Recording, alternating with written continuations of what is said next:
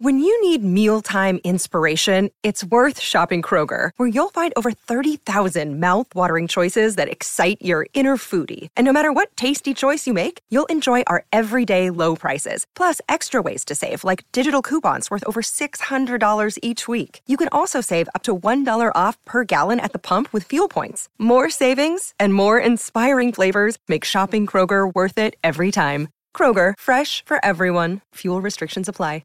Another day is here, and you're ready for it. What to wear? Check. Breakfast, lunch, and dinner? Check. Planning for what's next and how to save for it? That's where Bank of America can help. For your financial to-dos, Bank of America has experts ready to help get you closer to your goals. Get started at one of our local financial centers or 24/7 in our mobile banking app. Find a location near you at bankofamerica.com/talktous. What would you like the power to do? Mobile banking requires downloading the app and is only available for select devices. Message and data rates may apply. Bank of America N.A., member FDIC. It's time for today's Lucky Land horoscope with Victoria Cash. Life's gotten mundane, so shake up the daily routine and be adventurous with a trip to Lucky Land. You know what they say, your chance to win starts with a spin. So go to LuckyLandSlots.com to play over 100 social casino-style games for free for your chance to redeem some serious prizes. Get lucky today at LuckyLandSlots.com. Available to players in the U.S., excluding Washington and Michigan. No purchase necessary. VGW Group. Void where prohibited by law. 18+. Terms and conditions apply. There's no better time to go for a huge score than during the big game, and BetMGM is giving you a good chance to win big on your first bet. Simply download the BetMGM app and place a $10 moneyline wager on pro football's grand finale. If either team scores a touchdown, you'll win $200 in free bets, regardless of your wager's outcome. Just use bonus code CHAMPION200 when you make your first bet. The opportunities for celebration don't stop after a champion is crowned. Try BetMGM's innovative parlay selection features, boosted odds specials, daily promotions, and more on all your favorite sports. Download the app or go to BetMGM.com and use bonus code CHAMPION200 when you sign up. Then place a moneyline bet on the big game and you'll win $200 in free bets if either team scores a TD during the showdown. Now you're winning with the king of sportsbooks. Visit BetMGM.com for terms and conditions. 21 years of age or older to wager. Washington, D.C. and Virginia only. New customer offer. All promotions are subject to qualification and eligibility requirements. Rewards issued as non-withdrawable free bets or site credit. Free bets expire 7 days from issuance. Please gamble responsibly. Gambling problem? Call 1-800-522-4700. Sports Social. This podcast is part of the Sports Social Podcast Network.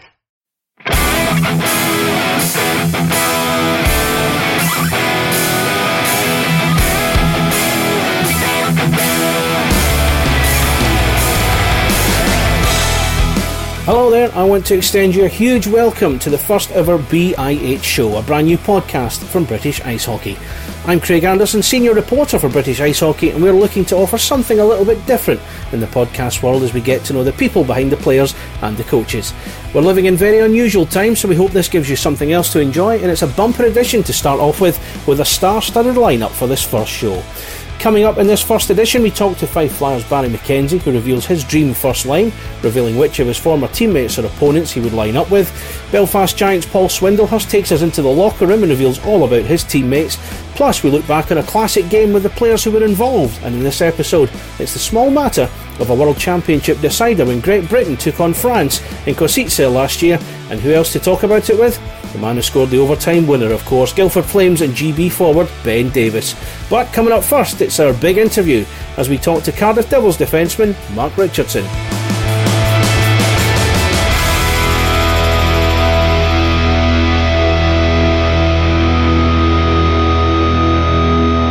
This is the BIH Show. The big interview. Ice hockey is very much on hiatus right now, and the world is a different place as we try to stay safe in the face of the coronavirus pandemic. 6 weeks ago, the Elite League announced an end to the 2019-20 season suddenly, and went on to announce there would be no champion, despite Cardiff Devils being top of the table. It's created a lot of debate, and we'll never know just how that title race could have ended up. However, we caught up with Devils D-man Mark Richardson a few days ago and asked him about his reflections on the season and how it all ended. It was obviously kind of a shock the way it finished.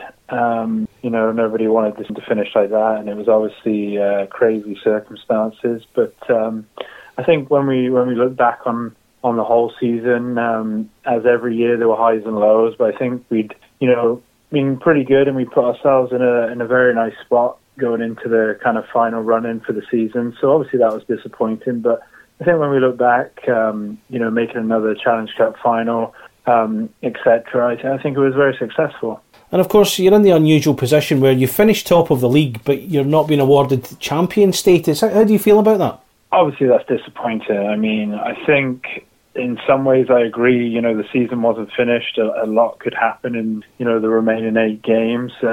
But, getting ourselves into that position with games in hand on everybody was, tough to take. But what can we really do about it? I mean, apart from hopefully let it fuel us in the future to try and win the league a little earlier or something like that. I don't know. There was obviously nothing we could do about it, and the decisions were made. So whether we like them or not, we have to live with that. And again, we look on it. We'd worked very hard to get ourselves into that position, and we can be really proud of that when we look back. And that's the thing, you regained that top spot a week before the shutdown with that victory over Sheffield on the Friday. That was before the Challenge Cup final as well, and it really was shaping up to be quite a title tussle between the two of you. Yeah, I mean, I think when you look at the table, I think it was, wasn't just us and Sheffield. Obviously, Coventry were playing really well, and Nottingham, Belfast were still there with a shot too. I mean, I don't know the numbers. I think, it would have taken for us to lose quite a few of the remaining games and other teams to win all of theirs, but that's hockey, and there was always a chance. So it would have been, I think it would have been an exciting end to the season. And it turns out your very last game was that Challenge Cup final, a game you ultimately lost in the end. What's your thoughts on that game? With the fullness of time, you've had a chance to look back on it a little bit. What do you feel about it now?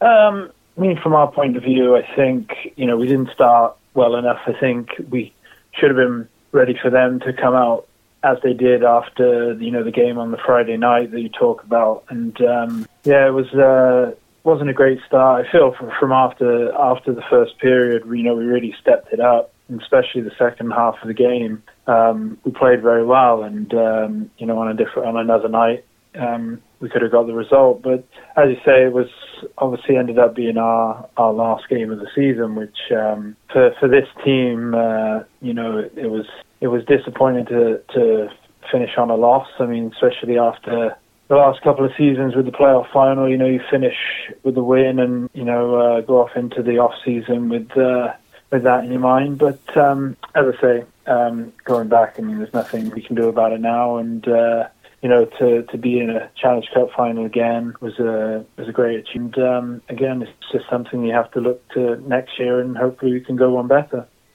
Speaking of next year, well, you're not the champions in the official sense. You have been awarded the spot for the Elite League and the Champions Hockey League next season. Now, that usually starts kind of late August, early September, and we're looking at a situation where we're seeing a lot of sporting events at that time of year elsewhere being called off as well. Do you have hope that the Champions Hockey League might go ahead, or is that something that's maybe a little bit further down the road in terms of looking forward to? Yeah, I mean, obviously it'll be nice if it was to go ahead.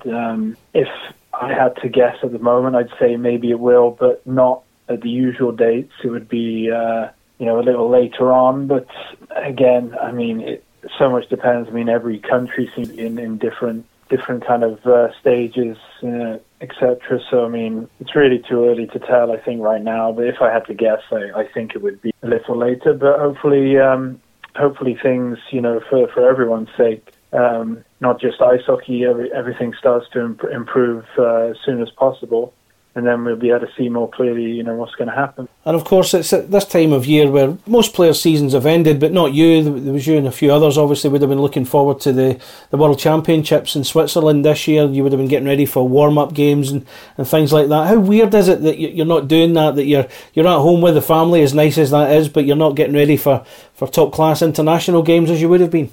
Yeah, it's been very weird. I think last weekend I sat there and I thought, we've been playing against Poland tonight in Cardiff, which would have been pretty cool.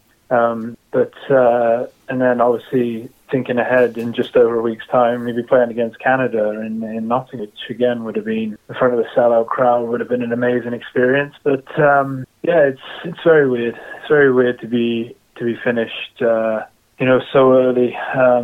And obviously the World Championships was something that everyone was looking forward to. And, you know, if you're lucky enough to be chosen to go to the World Championships, you know, what an experience it was last year. And I think no one in the hockey world expected us to be there for a second time. So to be heading to Switzerland was obviously, again, just something everyone was really looking forward to. And it's a shame, but as we say, you know, there's obviously a lot bigger things going on right now than hockey. So there's nothing we can do about it. And again, hopefully, you know, things ease up more so for these, you know, amazing people on the front line for the NHS, etc., doing an amazing job. You know, these tough times hopefully don't last too long. So, as I say, it's been 6 weeks since the season shut down. What have you been doing to occupy yourself during this period of lockdown? Trying to exercise here and there, I guess. You know, just mainly for the mental state. My daughter's been off school, obviously, so trying to help her with some of her homeschooling. But she's 13, so she already knows more than I do. So that's. I'll leave her to that. But no, in general, just trying to keep busy, you know, stuff around the house, etc., that maybe I didn't have the time to get done, and trying to keep busy that way, you know, take the dog out here and there, and just in some ways trying to enjoy the time with the family in terms of, you know, not very often we all sit down for dinner every night of the week together and stuff like that. So yeah, it's tough, and as we say, hopefully doesn't go on for too long, but you know, at the same time there's nothing we can do but try and keep ourselves as busy as possible. Have you been keeping in touch with your teammates through WhatsApp or whatever messaging groups there are? Have you kept in touch and found out how they're all doing? Yeah, obviously. I mean, I think that's another part of it, trying to speak to people as much as you can, and you know, see how they're doing and see what's going on, and obviously make sure everyone's, you know, no one's feeling lonely or down or anything. You know, it's weird times, but trying to talk to people, keep people positive is obviously a big help. And when will you start looking forward to next season? When do you start getting excited for a new season, or can you do that right now when there's so much uncertainty? It's a very, very odd situation. Obviously, the uncertainty is just, you know, at the moment, when will the season start? I mean, I think it'd be a lot different if we knew exactly, if someone could tell you exactly when it would start. But at the moment, I don't think anybody knows. So, but no, I mean, already, like, I, you know, can't wait to get playing hockey again, and you know, hopefully by that time things are a lot better in the world than they are now. But you know, just kind of thinking about getting back on the ice is it's going to be a good time. You're listening to the BIH Show. BIH. That was Mark Richardson there, joining us on the BIH Show. Now, there may not be any action right now, but there's plenty going on off the ice, so let's catch up with everything that's been happening in the last week or so. From BritishIceHockey.co.uk, this is BIH News. So let's bring you up to date with some signing news that's been happening over the course of the last few days, up and down the leagues. And we start with the NIHL National League, where vastly experienced defenceman Lee Jamieson is back with Milton Keynes Lightning, looking to build on his 500-plus appearances for the club he achieved by the end of last season. Elsewhere in that league, Luke Johnson has moved to Peterborough Phantoms after leaving Swindon Wildcats, while Basingstoke Bison have announced that forwards Adam Harding, George Norcliffe, Ryan Sutton, as well as defencemen Elliot Dewey and Jay King will return to fulfil the second year of their 2-year deals. In the SNL, Scott Geddes, D-Man and netminder Craig Douglas are back with Murrayfield Racers for another season. In NIHL 1 South, Courtney Grant and Robert Veers have confirmed they won't be returning to Chelmsford Chieftains, but D-Man Julian Smith will be returning. In NIHL 1 South, Dan Lackey is back with the Solent Devils, while Stevie Dunnage and Donald Campbell, both D-men, also re-signed with Raiders IHC 2. Also, Rupert Quiney of Streatham is taking time out but not retiring. However, Ben Painter is heading back to Streatham for another season. NIHL 2 North, Sheffield Senators have rebranded. They're calling themselves the Sheffield Skinniters, bringing back a familiar name in the sport, and have confirmed the re-signing of head coach Stevie Weeks and defenceman Dougie Jordan, who will also be Weeks' assistant coach. In the Elite League, it's been quite quiet, with no new signings or returnees confirmed, but rumour is rife that Cardiff Devils netminder Ben Bounds could be on his way to Austria to sign for Graz 99ers. At the time of recording, no announcement had been made one way or the other, but check out our piece on it on britishicehockey.co.uk. Going even more further afield, the Champions Hockey League have announced they will delay the competition by a month, changing the original start date from the 3rd of September to the 6th of October, which means the format of the tournament will change as well. There will be no group stage this year, so it will be a straight knockout competition, starting with a round of 32, and we'll have two-leg home and away ties all the way through to February's final. This affects Cardiff Devils, of course, who are the UK participants of this season's competition. This is the BIH Show. My Dream First Line. BIH. It's time for My Dream First Line. This week we've asked Fife Flyers forward Barry McKenzie to tell us who his ultimate first line is, using players he's played with and against. Now, Barry, of course, is the only man to play for all four Scottish teams in the Elite League, as well as more clubs than anyone else in the league, so he's ideal to pick the players that he has. Barry, thanks for coming on the BIH Show. How has the lockdown been for you so far? Yeah, it's been alright. Everybody's pretty much in the same boat here. Gemma, she's still working from home, so that gives me a little bit of peace and quiet from 9 till 3. But no, I've just been doing a bit of gardening, and like we joked off air, been doing a lot of walking and stuff. And that's what I said, I'm never going for a walk again once this is lifted. I'm just over walking. But no, it's okay. There's not really much you can do. Is there? Just you got to try and keep yourself occupied. You make jokes that painter and decorators are going to be so busy when this finishes, because there's going to be so many people try to paint their house or paper their house and then realise I've made an absolute arse of it. Well, we're taking advantage of the weather as well. As I speak to you, I'm sitting in the back garden, so you have to take these things when they come, I suppose. Absolutely. Everybody's rocking out with suntans and all. Now, of course, we would have been at the end of the season by now anyway, as we speak, but of course it's been a few weeks since the league shut down prematurely. Yep. Being at Fife, bottom of the table, how gutted were you that you never got the chance to finish the season off in the end? Yeah, it wasn't nice. We were just getting ready to go down to Coventry. Me and Jordan were at Strathclyde Park just waiting for the bus, and we got the phone call to say the game's cancelled. So, I mean, it wasn't nice. Ideally, like for me, I would like to play again next year, and I'd like to play in Fife. That's kind of my goal and my aim. But there will be a lot of players who might not play again next year, like retire or move on, and I think more for them, it's disappointing. It's not the way you want to finish possibly playing your career, do you know what I mean? But I think for the whole league in general, for the supporters, it was just a bit of a nightmare with the playoff weekend, and obviously now what the league are trying to do with the thing at the start of the year and stuff like that. So, like I said, it was disappointing. It was gutting, because at the end of the day, you don't know. I know everybody kind of wrote us off, and you know what, like people were kind of entitled to their opinion, but until we were mathematically out of it, we were going to keep going till the end. Absolutely. So let's get down to business then. As I said in the intro, it's your dream first line, the players that you've played with or against. That's a simple premise. 1 netminder, 2 defencemen, 3 forwards. Not hold you to 2 wingers specifically in a centre, but 3 forwards will do just fine. And it's, as I say, using only players you've played with or against. And we were talking and sharing messages. You were agonising over this a little bit, weren't you? I could have had it was hard. I tried to kind of go back to the start and through the rosters I've played with and people popping out. I've actually only done it for people that I played with. I've not done it against, because against would be too hard. And I had to write it down. I could literally had a full team. I genuinely have in reserves, you name it. It was absolutely bonkers. I suppose that's what happens when you play for so long in so many teams, isn't it? Absolutely. Well, we'll give honourable mentions to the guys you have missed out, but we'll start with your netminder. Who would be your netminder in your dream team? It would have to be Dan Bakla.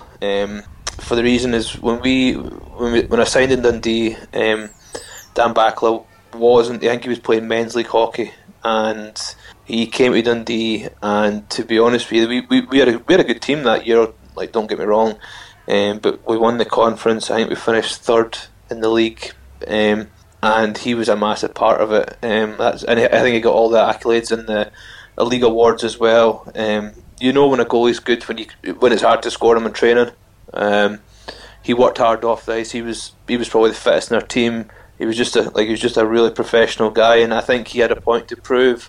And I think Dundee took a chance on him. And his career flourished after that. Obviously, winning the Champions League and stuff with Folonda, and he obviously had a good career in Sweden, and he's had a good career in Europe. So I think I'd definitely say that would be my starting goalie. He was a special guy from what I remember. What was he like in the locker room as an individual? He was a good guy. You have to think that was a few years ago. He was a bit of a jokester, you know. Obviously, people say goalies are a different breed, but he was just he was a genuine guy, you know. He was very professional, and he had a goal set out, I think, for his career, given the chance to come to Dundee. And I think he was just very professional about how he went, about like his mannerisms. But he was a nice guy. I went to him to a bad turn. Yeah. So, Dan Bacala is your netminder, so we'll move on to defencemen now, and give us the name of your first defenceman in this team that you've picked. I think I'm going to go back to the start, when I was in Milton Keynes, and we had a defenceman, our import defenceman was Dwayne Newman. He was our captain at the time. He was older at the time, but again, true professional, good player, very honest, tough as nails. He would do anything for you. He was the nicest guy himself, and his wife were a fantastic couple, and he was just one of the most genuine guys I've ever played with. And you know, guys like that, you get a sense of what these people are like just by how popular they are, don't you? Well, exactly. Like, nobody has a bad word to say about him. You know, everybody's played with him or played against him or even just know him. Nobody has a bad word to say about him. He helped me a lot when I was younger and growing up. Kind of pointed me sometimes in the right direction and gave me a clip round the lug when I was doing stuff wrong. No, absolutely, and just a tremendous guy, tremendous leader, and a good player. Okay, so who's your second defenceman then in this team of yours? I'm going to go for Neil Martin. When I was at Milton Keynes, I was on a two-way with Coventry, and he was at Coventry at the time. And just training with him and watching him play, he was absolutely phenomenal. I remember we played in the Challenge Cup final. It was in Cardiff, and he literally, I don't know what he'd done. It was some of his knee ligaments or something. He literally played on one leg, and he was still brilliant. He was so fast, so skillful. Like, he was a really, really good player. And very popular man as well. Another one that a lot of fans think warmly of when he's played. Yeah, absolutely. So, what other defencemen, out of curiosity, did you have sort of penciled in for these spots? Well, obviously in Cardiff, I played with Tyson Marsh. He was a good player. He was a really strong, gritty, tough defenceman. You look, when I was in Dundee, Kevin Quick. He was good. Like, we had once we had a bad team in Dundee that year, but we'd struggled. But you could see he was different class, you know, and then he moved to Nottingham a few years later. Arce, I think Scott Arson as well. I think, especially when he first came over, I remember he hit me once, and it's the hardest I think I've ever been hit in my life. You know, and the guy scores sneakily 40-50 points a year, and I think he's one that I think, in my opinion, is very underestimated. Okay, let's move on to the forward line now. As I say, I'm not holding you to specific wingers as such like that. Just three forwards. So we'll start with your first one. Who have you got first up? I kind of have to go with this guy because my year, obviously my last year in Edinburgh, I played with himself and Richard Hartman, and he helped me, even though I couldn't really. The communication factor wasn't really there, shall we say, but you knew if you gave him the puck he was going to score, and that is Rennie Yarlin. Yeah, I remember Rennie. He was some player. Yeah, very consistent. Is he a kind of player that if he'd played for, say, a bigger budget team, he could have really hit the high points? See, I don't know because I think the style that we played suited him. I think he wasn't the most kind of physical guy. And it's quite funny. He skated a bit like a pantomime horse as well. He wasn't the strongest of skaters, but I'll tell you what, see if you gave him the puck in the right area, he was scoring. Like, he was scoring for fun. So I mean, yeah, it would probably be interesting to see how he'd do. I think just him with Richard and the Slovakian Czech guys that we had in Edinburgh at that period kind of suited him. Absolutely, he was a real top player, certainly from what I remember of him. Okay, so who's forward number 2 then in this team of yours? This was a toss-up as well, but I played against him the year before I played with him, and I always thought it was just a kind of standout, like a sneaky kind of standout player, and that's Stuart McRae from Cardiff. I played with him for a bit as well, and he was just so easy to play with. Again, he was the captain at the time, just such a professional guy, genuine, nice guy, would do anything for you, and I think a fantastic player. When I think back to that Cardiff team you were with, Barry, and guys like Stuart stood out. I think Scott Matska might still have been there at the time. No, he wasn't there at the time. It was actually Mark Faulkner was there. Mark Faulkner, that's who it is. Yeah, and Bissonnette was there for a little while. But when you think back to that team, and obviously you had the likes of Sheffield and Nottingham and Belfast were scooping up the accolades and the honours. Yeah. That Cardiff team were good on paper, but just couldn't quite make it up to that next level. Would you agree with that, looking back? Yeah, I would think so. I think there was in the background as well with the year that Paul Regan obviously owned the team. Yeah.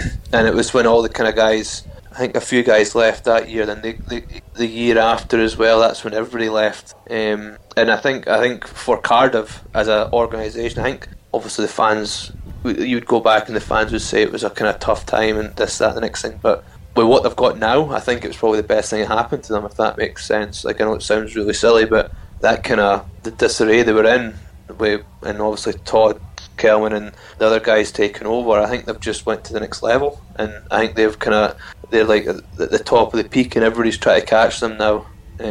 So I would say, yeah, definitely. Okay, so this should be interesting then. Who's your last pick to complete your dream line? I mean, this is hard. This is such a hard one. We like to set a challenge. I know.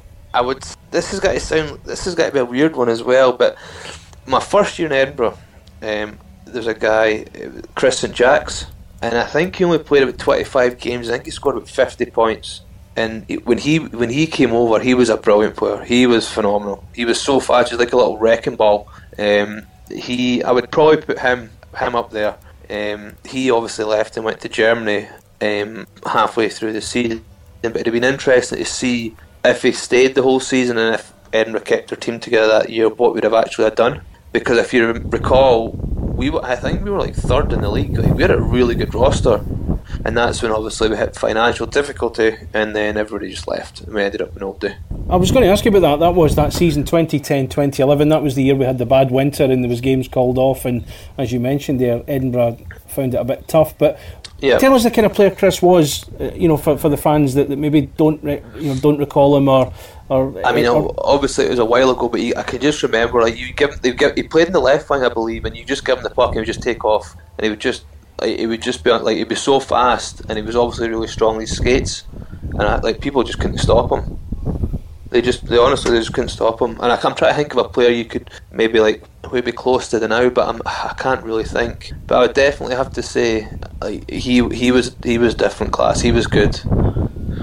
So, give us some honourable mentions then. Who did you leave out? Who did you agonise over? And you're going to get a hard time over this, I'm sure. I will. I mean, I had Ed Courtney when I was in Belfast, Adam Calder, Maise, Tony Hand, Sacchetti in Dundee, Gautier, Matt Keith, Scott Pitt. There's guys like that. MD would have them. If they would be in first lines of most teams. Do you know what I mean? It was just so hard. Like, when you asked me to do it, I was like, whoa, right. But and like you say, we're joking. There obviously going to be people, why am I not on your line? But I mean, it was tough. It was tough. Sure it was. Well, Barry, thank you so much. We'll just go through that again. Your netminder, Dan Bacala, defenceman Dwayne Newman and Neil Martin, and your forward line was Rennie Yarrelin, Stuart McRae and Chris St. Jack. Barry, thank you so much. I dare say that was a hard one for you, but you've come through. Well done. I know. Thank you. You've given me some more grey hairs thinking about it. This is the BIH Show. BIH. Teammates. BIH. So let's find out more about some of the players that have adorned Elite League rinks in the last few years as we welcome teammates. The first player brave enough to take this on is Belfast Giants and Great Britain defenceman Paul Swindlehurst, who's opening the door of the locker room at the SSE Arena and revealing the sort of players he worked with. And if any are listening, aim your complaints at Paul. Anyway, Paul, I'm glad to say, is on the line. How have you been, Paul? How have you been spending the lockdown? Slowly. Plenty of gardening, plenty of cycling, a little bit of running, but I hate running. The bane of my life. So as much biking as I can, seeing as all the weather's nice, and then just trying to get through each day, and a few jigsaw puzzles here and there. And you must be keeping up with some TV shows and things that are going on as well. Yeah, I mean, anything. So I think it was Gogglebox, Britain's Got Talent, you name it. If it was on TV, I've been watching. So the TV's going to break soon with how much I've been watching. And as we speak, it's been 6 weeks since the league made the decision to shut everything off, just draw a line under everything. Has it been a long 6 weeks for you when you look back on it? I don't think so. It's like I'm trying to keep myself as possible. So time's flying when you're the same things every day. So it's a bit repetitive. You kind of lose track of what day it is here and there, whether it's weekend or a Monday or a Thursday. So I think the only time I actually know what day of the week it is when it's the virtual pub quiz on YouTube every Thursday. So that's a weekly thing that we do. So, but it's the first couple of weeks was tough. Obviously, how sudden the season ended and how surprising it was, but obviously the league made probably the right decision to get all the guys home, but it's just getting through, keeping yourself busy. That's the main thing. Good. Well, as I said, we've given you something different to do, and you've been good enough to take this on for us teammates. Now, if anybody's familiar with Soccer AM, they used to do a similar feature, and Paul's going to reveal some insight into some of his teammates from the Belfast team from the season just past. So we'll start with the first question, Paul. Who is the best hockey player? See, you sent me that question. I thought it was a tough one because I think Belfast last season anyway was a rounded team. We didn't really have many actual standout players, so I was trying to think this one over who actually stood out to me, and I picked out two really, and that was like Hamilton and Matt Pellich. I think those two stood out. They performed the best for us week out, but like you say, you could have drawn a name from a hat with that. So that was a tough question to ask first up. But if I had to pick two guys, it'd be Hamilton and Pellich. There we go. Paul going for the diplomatic answer there. So who is the joker of the team? So that was the easy one. That's Bobby Farnham. He's always playing some sort of joke or doing something in the locker room or out of the locker room, and that was an easy pick. Bobby's a hilarious guy wherever you get him in what situations. So it was definitely him that I had to pick for that. Give us an idea of the sort of hijinks he got up to. Oh God! So even say we had kids come into the locker room, he'd run around the room pretending to be a monkey to get a reaction out of these kids that whatever situation they were in, he was always trying to make somebody laugh, whether it was an older gentleman, a young kid. He made the room a fun place to be in by just doing stuff to get people to laugh. So who's the best dancer? I'd have to say Hammy and Shane Owen were two. They had some set moves to pull together on the dance floor, or if we're at a bar or anywhere really. So those two could throw some shapes if you got a couple of drinks down them. So who's got the worst taste in music in the locker room then? See, I said Ryan Lowney. He was our music guy this year. He likes the rap music. Obviously, he's from Detroit, so America's.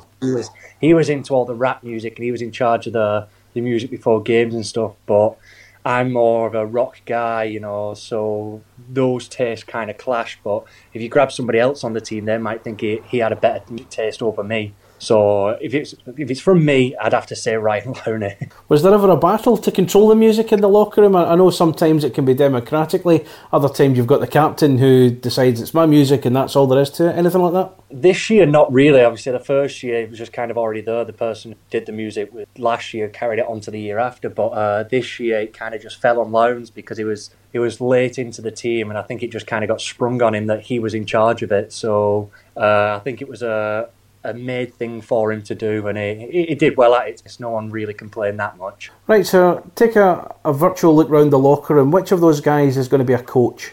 See, it has to be Kevin Raine. Most Belfast fans will know that before all this coronavirus, he was trying to set up his own hockey academy, hockey school in Belfast for all ages.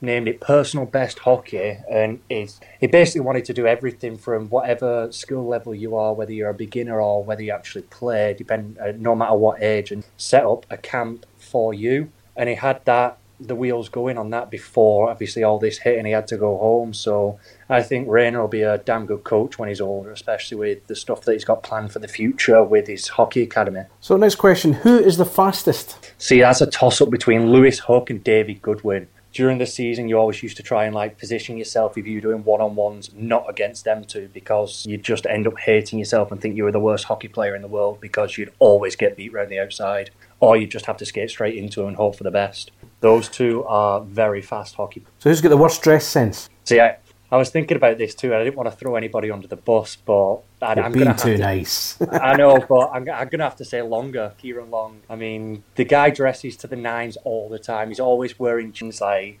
nice trainers, polish, and a button-down like tartan t-shirt shirt. But he's always got his top button undone, and it drives me nuts. It must be a southern thing to have your top button done up all the time. But like every day he dresses like that. Most, like I'd say 9 out of 10 days he dresses like that, and that there is comfy clothes to him. Whereas other guys like myself are turning up to the gym, to the rink in like flip-flops, sweatpants, like a hoodie, just rolled out of bed. He's dressed to the nines like always, but coming into the locker room with jeans and a shirt on at 8:30 in the morning is just not my cup of tea. So who was the biggest moaner? Biggest moaner? See, in Belfast, your life's pretty easy. You get everything you want. And I think a lot of the guys this bought in, and they didn't really moan. I couldn't pick one guy out that's constantly moaning. So that was a tricky one. I can't really pick anybody out that moans a lot. Are you much of a moaner yourself? A quiet moaner. A quiet moaner. I'll have my rants every now and again, but it'll probably be Pelly was my roommate, so it'll probably be to Pelly throughout the season. But like, I've been different places in the league, and I know where Belfast is compared to some other teams. And I say, like, Belfast treats you like a baby, though. If you need something, you get it. Like, you're waiting on hand and foot. So I have no complaints about it. And I said, if I have a little moan about it, it's very quiet in a corner with one other person. I think I know the answer to this one. Who's most likely to get in a fight? Well, that was the easiest question out of a lot of them, and that's Pelly for sure. Yeah, I thought that would be your answer. I mean, he doesn't really go looking for it, but if the time's there and like we need a kick up the ass or something, he's more than willing to do it. But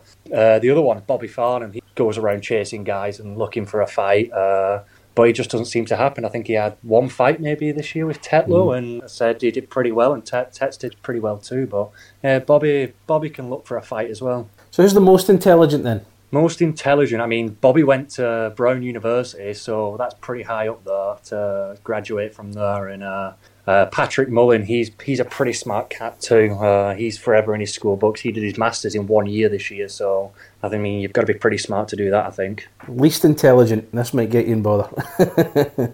See, if you went around the locker room, you probably spot. I can't really throw myself under the bus. I don't know with this one.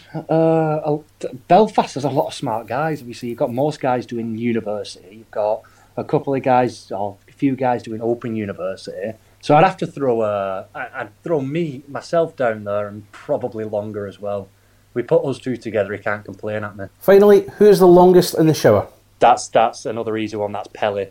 Pelly loves a good shower. Especially after a win in a locker in Belfast, you get the beers, you take a beer into the shower, and you have a good chat after the game. So he spends plenty of time in the shower afterwards. But then you've got Brian Ward too. He loves an ice bath. He'll go head first into the ice bath and spend 15 minutes in there after a game, up to his neck in freezing cold water. So he's a bit mental for doing that. He spends a long time in the shower. Well, thank you very much, Paul. That's the painful part over. Who's going to react most to this, do you think? I don't know, to be honest. Probably Longer, because I've just called him intelligent and worst dress sense. So I'll probably get some stick for that. But I said I'll throw out there that Longer's doing either a 12-hour or a 24-hour game-a-thon with his brother and some other guys. Yep. For charity, to raise money for the NHS. So whoever's listening, go onto his page and go and donate as much as you can or as little as you can to help raise some money for him. And I think he's got some good special guests on there that are going to be gaming with him throughout the 12 or however long he's doing it for. Perfect. Paul, for putting yourself up for doing Teammates, thank you so much, and stay safe. Thanks for having me. Yeah, you too. You're listening to the BIH Show. BIH. BIH Rewind.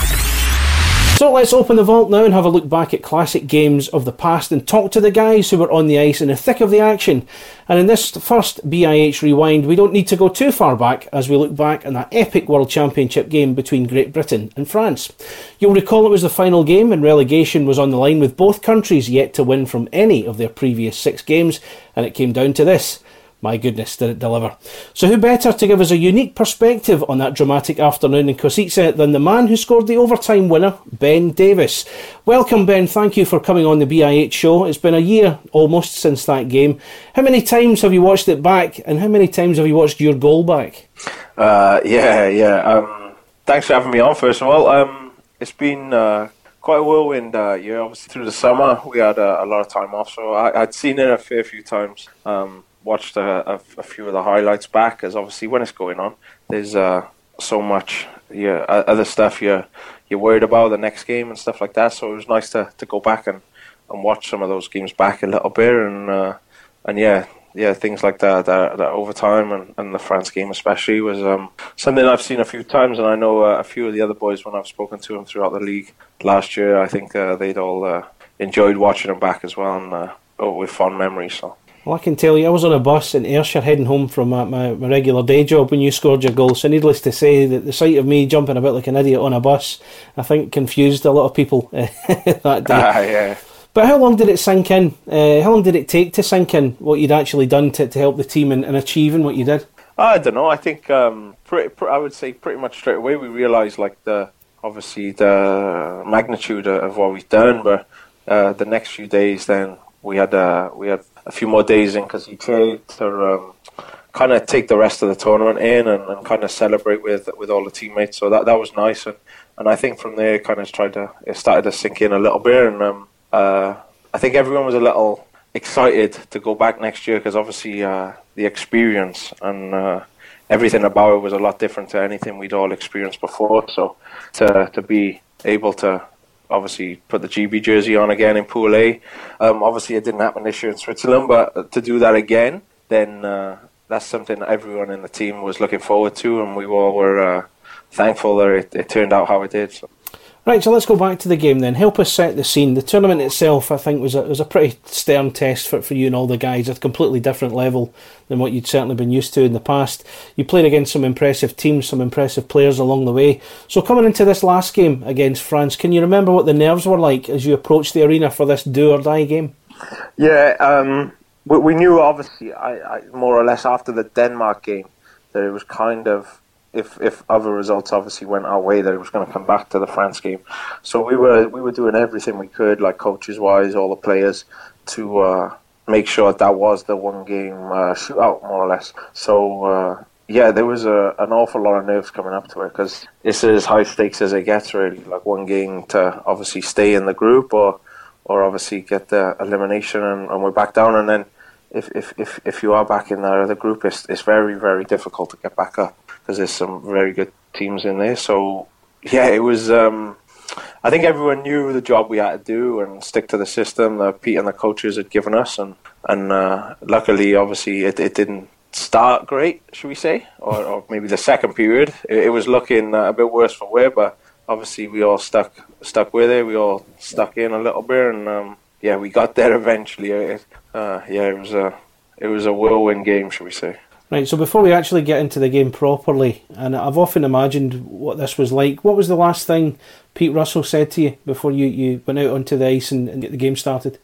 I think he just tried to put into perspective of where we've been. Like, obviously a few years ago we were back in, say, Belfast, playing that tournament, and then got promotion in Hungary, and we ended up, we weren't expected to do what we did there, and obviously we got into this group. We all enjoyed it as much as we could, I think, and just try to take it in perspective. Really. Like, obviously we had a great opportunity to win one game and stay for the next year, and obviously probably put our country back on the map a little bit with hockey, I suppose. Obviously everyone puts the jersey on for pride. Like, no one's making mega bucks like some of the other teams, so we all really look forward to, I would say, the GB setup at the end of the year, and we've got a great group of guys. So it was just a lot of that, and I think everyone was really focused on what we needed to do, and I think that was kind of it. Just to put it into perspective and know that as long as we go out and we kind of throw everything at it, we're a good enough team to turn France over. So. Right, so let's head into the game, and in the first minute you could have had the first big chance of the game. Bosun has it in the right wing corner for the French. Back to the blue line. They've already started to change their lines. That's a good change. Now GB can break. It's Davies. He's 1-0 down the middle. Davies with a gilt-edge chance, backhand. Oh, he dropped past it. You're kidding me. All alone on the goalie, and he never got a shot. Yeah, I know. I don't know what it was. Like I remember back now to little things from my warm up. Obviously, I was preparing the same way, and then I come onto the ice, and a few things kind of were going a little differently for me. Say I had like changed socks, which is something stupid like that, and I'm a little against the gun, and I didn't. And obviously, I had the starting shift, but I was obviously getting into the game, and I went down on a breakaway, and I obviously made a terrible on the play. Yeah, I've seen it back a few times, and every time I just think, I don't know. I try and forget it now, to be honest. But at the time, I was, yeah, it was very frustrating. Probably a lot of negative emotions. I was just, I obviously it's the biggest game we'd all played, and I didn't want it to come back to that, and that be a massive regret kind of thing. So obviously, yeah, especially when it was like 2-3-0, and I was thinking, oh no, even if we claw one back here, like we're still, I don't know, but yeah, obviously at the end it didn't matter, which was the best case scenario, should we say. But yeah, I don't know, I just made a bad read on the play, and luckily we can forget all about it now. So. Well, you say that. I was just going to ask you one more thing about that. I watched it again, and obviously you're clean through on the goalie Hardy, and you play the drop pass, and I've often wondered, did you see someone out the corner of your eye that you thought was coming in to help support, or was it just, I don't know, can I call it a brain fart? What was it? Was there someone you thought was there? I actually remember thinking, I know what I'm going to do here. I'm going to come down and just take a quick shot. I see now there's maybe I could have gone low glove, or I would have probably tried to go 5-0, just a quick shot.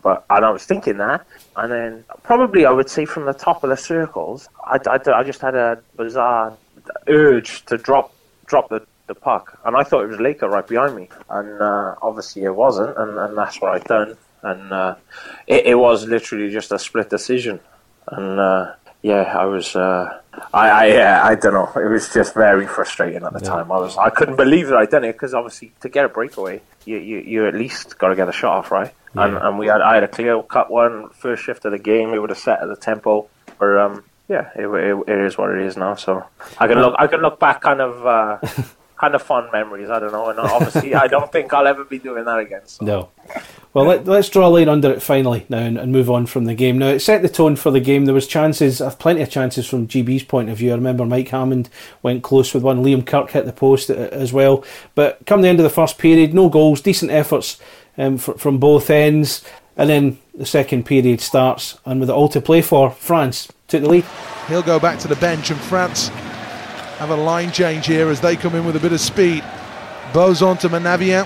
Finds the last man. Shot comes in. Goal, France. Resch scores. The man who plays with Schwenningen in Germany picks out the top corner, and Bounds is beaten in the most crucial of games.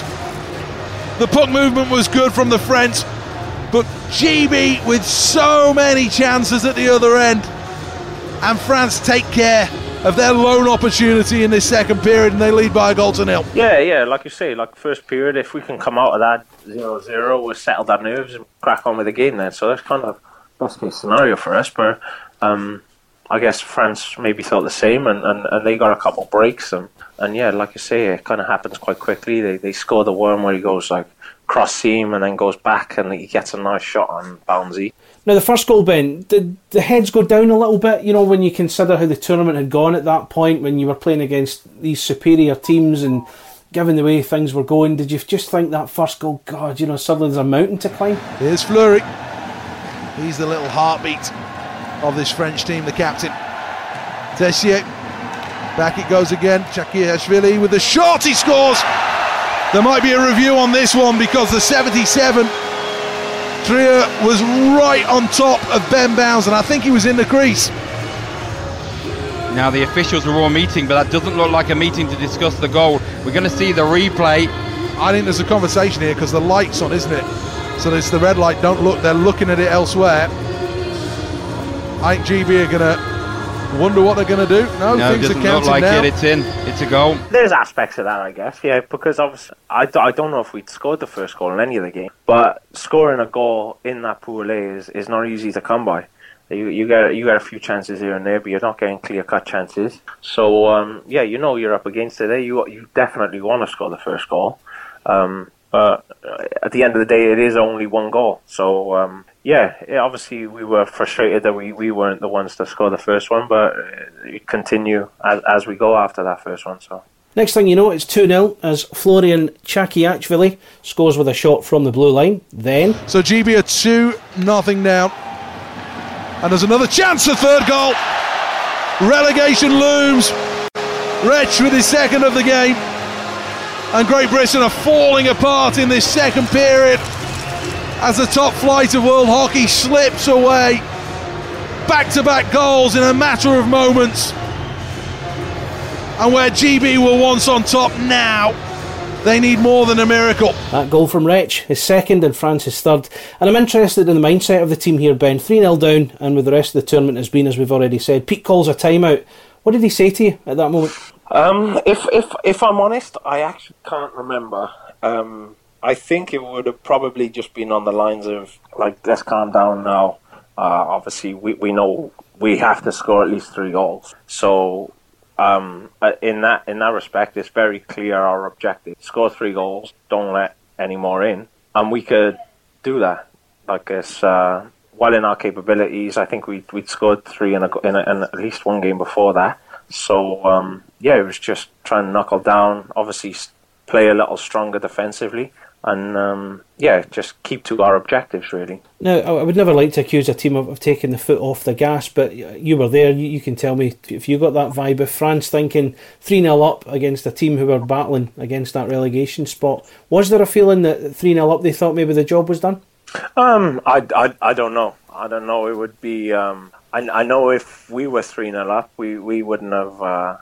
we would have carried on playing how we got into that situation. So I don't know. You'd have to speak to a French player about that, I guess. But like I said, we just knew we had to get more shots on net. We had to create more chances. We had to make sure we were getting the puck in deep. All the little things, really. All the little things, like just be stronger in our defensive zone, especially. Give them less chances and make sure we were trying to create chances because... Like I said just a minute ago, that we needed to score goals, so we needed to get shots on net, and hopefully from there bounces could start going our way. As we know, it didn't take long before the comeback was underway. It's not coming easy to them right now as Farmer goes on a little move into the zone. He's physically taken out by Manaviem. Now it's helped back round again. Farmer turns, he goes in on the big number 4 for France, and now Farmer thinks about a little wraparound. It's with Hammond, in fact it's with Dowd. Farmer then swings into the right wing corner, fluffs his lines to get it back to Steve Lee on the blue line. Cut out by Ben O'Connor, chance down low, what an opportunity, GB, score! Robert Dowd! And has he set them back on their way like he did in Budapest 12 months ago? Ben O'Connor with the interception. He picked out Dowd, who went forehand, backhand, and GB have 25 minutes to save their lives here. 25 minutes and they need 2 more goals at least. 5:01 remaining in period 2. Dowd scores his first of the World Championships, and it's France 3, GB 1. Robert Dowd getting a well-deserved goal in this game. I felt it was a tournament where he could have scored more, and I absolutely don't mean that in a negative way. He performed brilliantly throughout the competition. But how good was it to see Dowdy get one on the board at last? Yeah, massive. Because that whole shift, I've watched bits back again before, and that whole line, they were just buzzing the whole game, and they were getting the puck in. They were always getting defensemen coughing it up, and they were creating really good chances, like throughout the whole game, really. And I think the puck gets dumped in deep. The D-man picks it up, and he throws a wayward pass up to Oki, who's on the blue line, and obviously that gets fed through to Dowdy, and Dowdy, in all fairness, he finishes that off very, very nicely. So from there, obviously we try and do what we can to take momentum back, I guess. By the end of the second, France's lead wasn't so assured. So the pendulum swinging back the way, GB had got it back to within a goal. Mike Hammond with that second goal. And I've seen the footage, Ben, you were literally jumping for joy on the bench. That must have been a good feeling to know that this comeback was well and truly on. Yeah, absolutely. We know we're a dangerous team, especially when we've got some momentum behind us. We know we can. We got.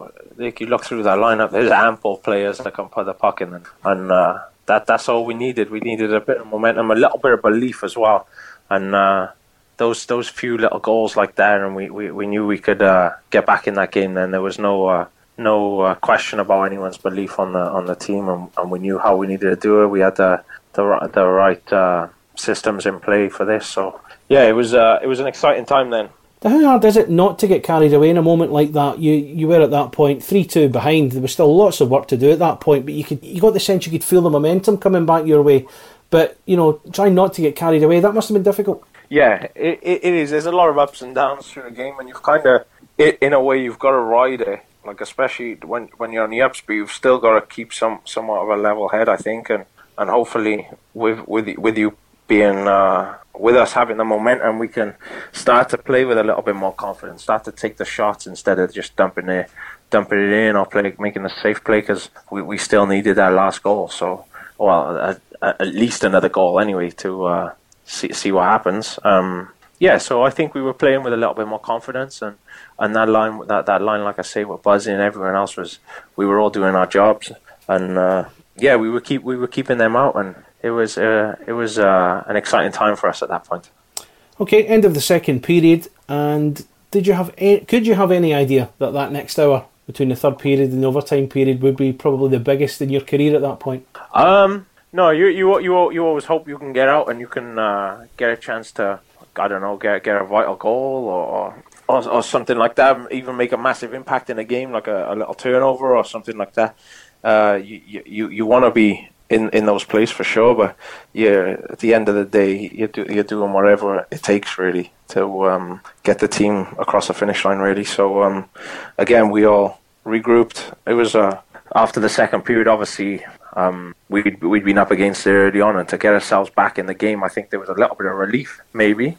But again, we knew we needed to give it a final push in the third period. Now, as we know with this group, reports of your demise had been hugely exaggerated, and like he did the year before in Budapest, Robert Farmer came up with a huge GB moment again. It's not coming easy to them right now as Farmer goes on a little move into the zone. He's physically taken out by Manaviem. Now it's helped back round again. Farmer turns, he goes in on the big number 4 for France, and now Farmer thinks about a little wraparound. It's with Hammond, in fact it's with Dowd. Farmer then swings into the right wing corner, fluffs his lines to get it back to Steve Lee on the blue line. Cut out by Ben O'Connor, chance down low, what an opportunity, GB, score! Robert Dowd! And has he set them back on their way like he did in Budapest 12 months ago? Ben O'Connor with the interception. He picked out Dowd, who went forehand, backhand, and GB have 25 minutes to save their lives here. 25 minutes and they need 2 more goals at least. 5:01 remaining in period 2. Dowd scores his first of the World Championships, and it's France 3, GB 1. Well, we called it, didn't we? I'm only taking half the credit because I took my lead from you, Seth, but we said Robert Dowd. Robert Dowd is a man that GB can look to get themselves back into the game, and he had that chance. He was clear on goal and he finished. That is massive. Ben O'Connor as well. Here's a chance for Lake. Snapshot. Oh, the goalie doesn't save it. Well, he does, but he doesn't, if you get what I mean. Texier again finds the man back door. What a chance for France. Looking for the wraparound goal. GB do just enough. They scramble back into position. Texier again. GB will get there, and now they can break away 2-on-2. If they use it well, it's the end of a long shift. They're just onside. But Jonathan Phillips decides now's the time for a line change. France will give it away in their own zone as GB goes to the middle. Can they pick this up with Davy Phillips? They will do that. It's the Dowd line out there. Here's O'Connor. Thought about shooting. He's got 2 men ahead of him. Tipped out in front. Goal! Hammond scores! GB have cut the deficit again. It's his 4th of the tournament. And Ben O'Connor's shot from the blue line was turned away, and GB profit This game is absolutely nuts. 5 goals in the second period. France went 3-0 up, and Great Britain are fighting with every last bit of energy they have. They ain't quitting here. They trail France by 3 goals to 2. 1:56 to go in the second.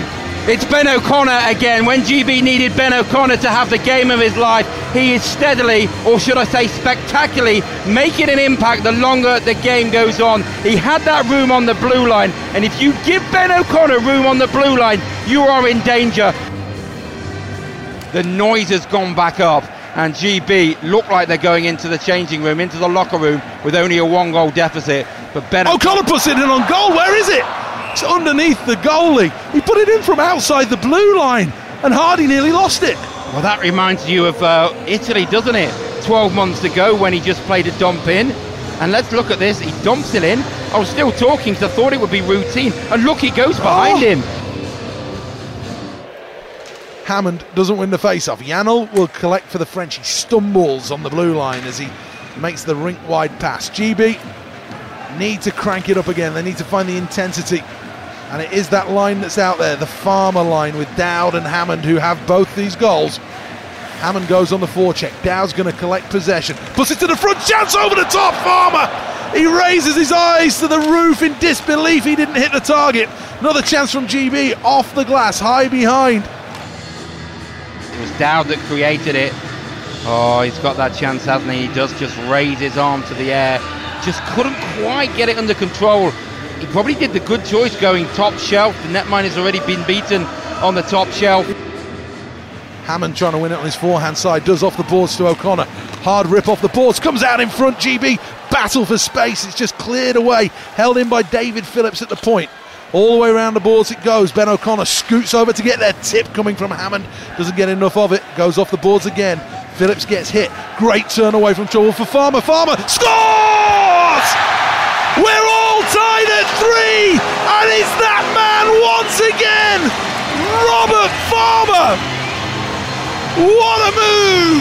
Pulled it short side, and the French fumble in their own zone, and GB pick it up, and the lifeline is restored with 14:44 to go in the third period. We're level. France 3, Great Britain 3, and the fight for survival is back on. Yeah, massive shift. I think is Davy on the blue line, and they'd gone back and forth once or twice before, and Farms was down on the goal line, and the second time I think through, he steps into the middle, and Farms is always a danger around the net. He's very good, obviously around the slot, and around, he's picking up pucks and everything like that, and luckily he steps in and he's got that open space to make a shot, and yeah, it's at that point then I think we were all in a good spot momentum wise, and we knew we could keep pushing on France, because I think at that point that they probably felt that things were going against them, so we needed to try and capitalise on that, especially in the third period. Now, you mentioned Ben O'Connor earlier, and his influence in the game I think was there for all to see. He's certainly a player I would love to play for my club team if I was lucky enough to happen. He had 3 assists in such a big game. How much of a calming influence was he in the whole game that day? Pass to the back door. Fleury was looking for it. The one-timer coming now, deflected out in front. What a block that was. It was a painful one for Ollie Bettridge. Took it in the back of the leg. He's struggling to skate. Effectively a 5-on-3. Rebound pops out again. Fleury's there. Rebound again. GB clear the net.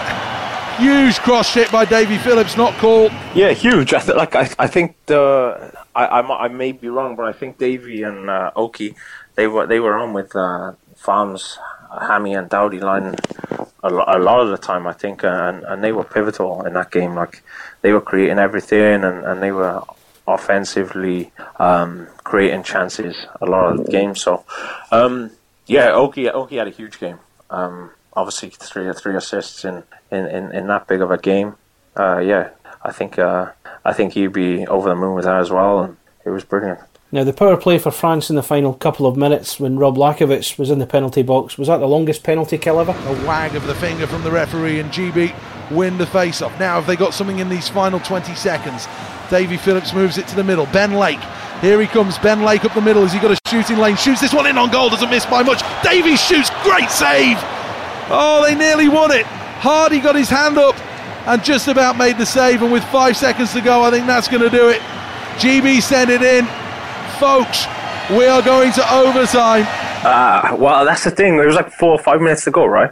And right. I think if I remember right, it was kind of a bit of a shady call. Like, I don't know if maybe I'm a bit biased with it, but I don't think Lax really. I think he just like hit the guy as there was like a pass coming up the wall or something like that. And I don't know if it would have been a penalty, but anyway, they call it, and all the killers, everyone steps up massively. Like, I don't remember the kill as such, but throughout all that game, everyone's stepping up, blocking shots. Like, I know Billingsley had a massive block. I think Dal did as well, Dallas. So yeah, boys are doing. I expect this the same as all the D. They probably had five block shots that game, like each one of them. So everyone's doing what they need to. Bouncy's standing on his head, and luckily enough, yeah, we kill that penalty, because obviously 4 minutes to go, they score there. We're running out of time. So yeah, that was huge. You had a chance there, 10 seconds to go. Ben Lake tried one just before you. I think you picked up the rebound, didn't quite get it over the line. What do you remember about that one? GB 3 goals down, and they fought their way back to force the extra frame. I just remember knowing that I need to get a good shot off. There wasn't long left. Like, I see Liggett takes it, hits the backboard, and it comes back to me, and it's kind of like I had to like shift a little my angle, I think, but I got quite a good shot off, and it was going well. I would like to say it was going in. I think it was gonna test the keeper anyway, quite high in the goal, and yeah, he just gets over. But I was pretty, I don't know, it just what it is. I wanted to make up from that one earlier on, obviously, and right late in the game is a good chance. Obviously the keeper makes a good save, but yeah, it was we were feeling it. I think obviously we knew they were up against it a little bit, so we kind of wanted to we needed a goal to win the game. So on to overtime. How much did you have left in the tank, both physically and mentally? GB win the face-off in the zone. Oh, it's given away out in front. France with a chance. Blocker save, then it's blocked in front. Second chance, it's stopped again. The French have got a man in the net. They've got the puck on the outside. Play continues. High drama. GB are clinging on for dear life right now. Yeah, I don't know. I just think everyone's trying to help each other out there. Like, whatever anyone needs, we're all in there, all on the same ship, kind of thing. We're all rowing together. So boys who are going up next, we're just making sure they're refueled and everything like that, and listening to the coaches what we need to do, and yeah, I don't know. We just know that one goal can win us the game. So it's and that's the whole objective of the whole tournament. So it was definitely a nerve-wracking time. Because obviously overtime's never. I don't know. It's fun, but it's also there's a lot at stake. So yeah, it was a lot of anticipation and just see how it goes, kind of thing. Now all I've got written here is Ben Bounds. How good was he throughout the whole tournament? We can't not talk about this game and not talk about Boundsy. Well, I think he broke a record, right, for the most saves maybe in the whole tournament. Yeah, like that's unbelievable. Like I've grown up with Boundsy, like good friend of mine, and he's always been top class. Like he's always won us games when we were playing GB in the under 18s and the 20s and everything like that, and it was great to see that it was the same again in like the highest standard that we've played, really.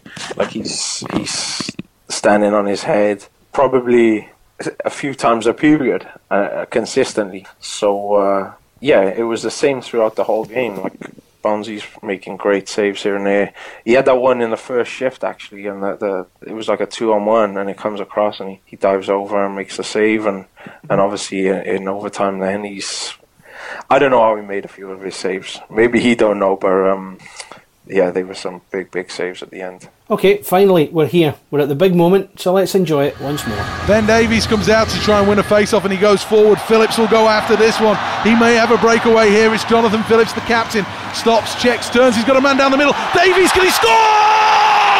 Ben Davies wins it for Great Britain, and GB have done the impossible. They are staying up in overtime. Great Britain beat France, and they're going to be elite again. That move between you and Jonathan Phillips, Ben, was it improvised or was it part of the plan? Ben, I'm going to throw a cliche at you. That's the biggest goal of your career. Oh, absolutely. Just to get on there and John told me to put it forward. He's the fastest guy on the ice, so I threw it forward. Luckily, 2 D-men went to him. I'm just watching the replay there. He puts it out in front for me, and luckily I can have a chance at the goalie. And I wasn't happy with my chance in the first period, so I could get that back. Just tell me how you're feeling when you get that puck and you know it's probably the best chance of the overtime. Is it instinct? What's going through your nerves? I just wanted to get on net. I don't know why I went to the backhand, but I'm very glad I did. It was just unbelievable. So, well, to be honest, Pete says, like Ben and John or whatever, and I wasn't really expecting to go. I don't think. I obviously wanted to be out there because there's more space. I can use my speed, and maybe that's the thinking with John as well, because obviously we're both kind of small and fast players or whatever. So we both go, and I'm just jumping on. I'm like, okay, let's see what happens here, kind of thing. We can obviously try and use our speed to our advantage, and I'm going up, and we kind of speak about the play, and I don't know if we'd already seen how they were lining up, but John and me speak, and he says, knock it forward, and I'm like, yeah, you sure? And he wants it, so. And the D-man lines up on the board side, which kind of, to me, was a little strange, because obviously I win it back, I could effectively maybe give John a breakaway, or win it forward, should I say. And so that happens, and I lucky enough, I get great distance on it. It's not too short, it's not too long.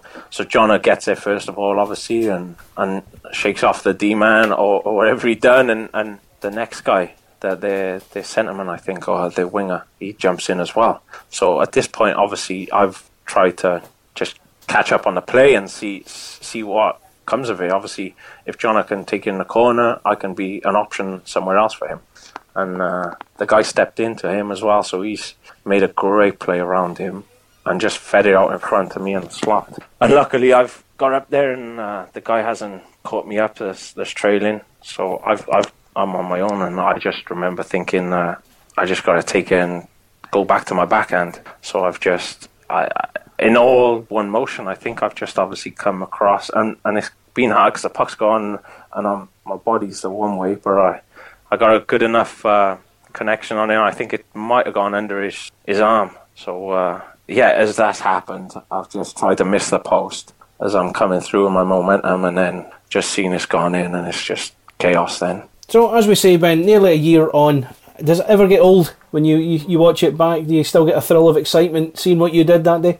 Yeah, still, just seeing some of the highlights throughout the whole tournament, really, like, a couple are sticking to mind, like, obviously, the goals a couple of the boys have scored, and myself, and Bouncy saves, and the celebrations after, and stuff like that, they're lasting memories, and, it was just a unreal trip, something none of us had ever experienced before, and we're lucky enough that hopefully we can experience that again in one of the upcoming World Championships, and hopefully it lives up to this one, and we can try our hardest to repeat and stay in the pool, because that's something that all of us want to do year in, year out. We want to be an established nation if we can be, and obviously it takes a few hard years and a little bit of luck to go on our side, and we've got some good players in the team and in the setup right now, and some coming up. So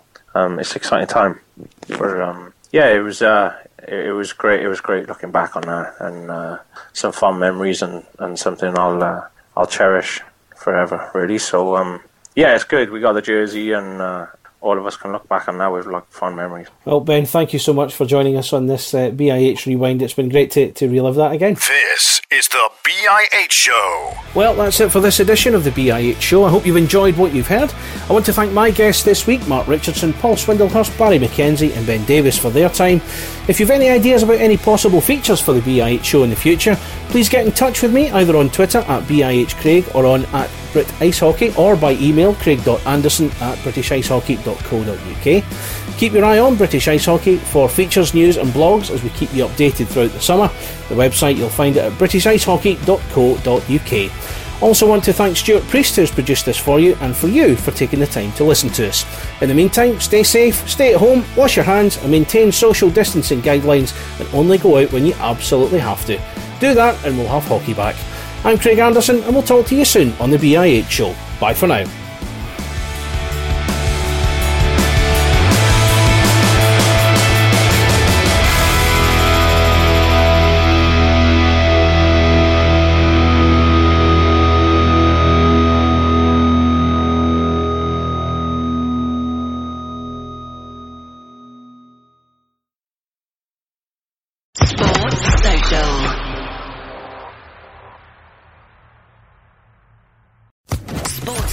Podcast Network. Hey guys, it is Ryan. I'm not sure if you know this about me, but I'm a bit of a fun fanatic when I can. I like to work, but I like fun too. It's a thing. And now the truth is out there. I can tell you about my favorite place to have fun. Chumba Casino. They have hundreds of social casino style games to choose from with new games released each week. You can play for free anytime, anywhere. And each day brings a new chance to collect daily bonuses. So join me in the fun. Sign up now at ChumbaCasino.com. No purchase necessary. VGW Group. Void where prohibited by law. See terms and conditions. 18+.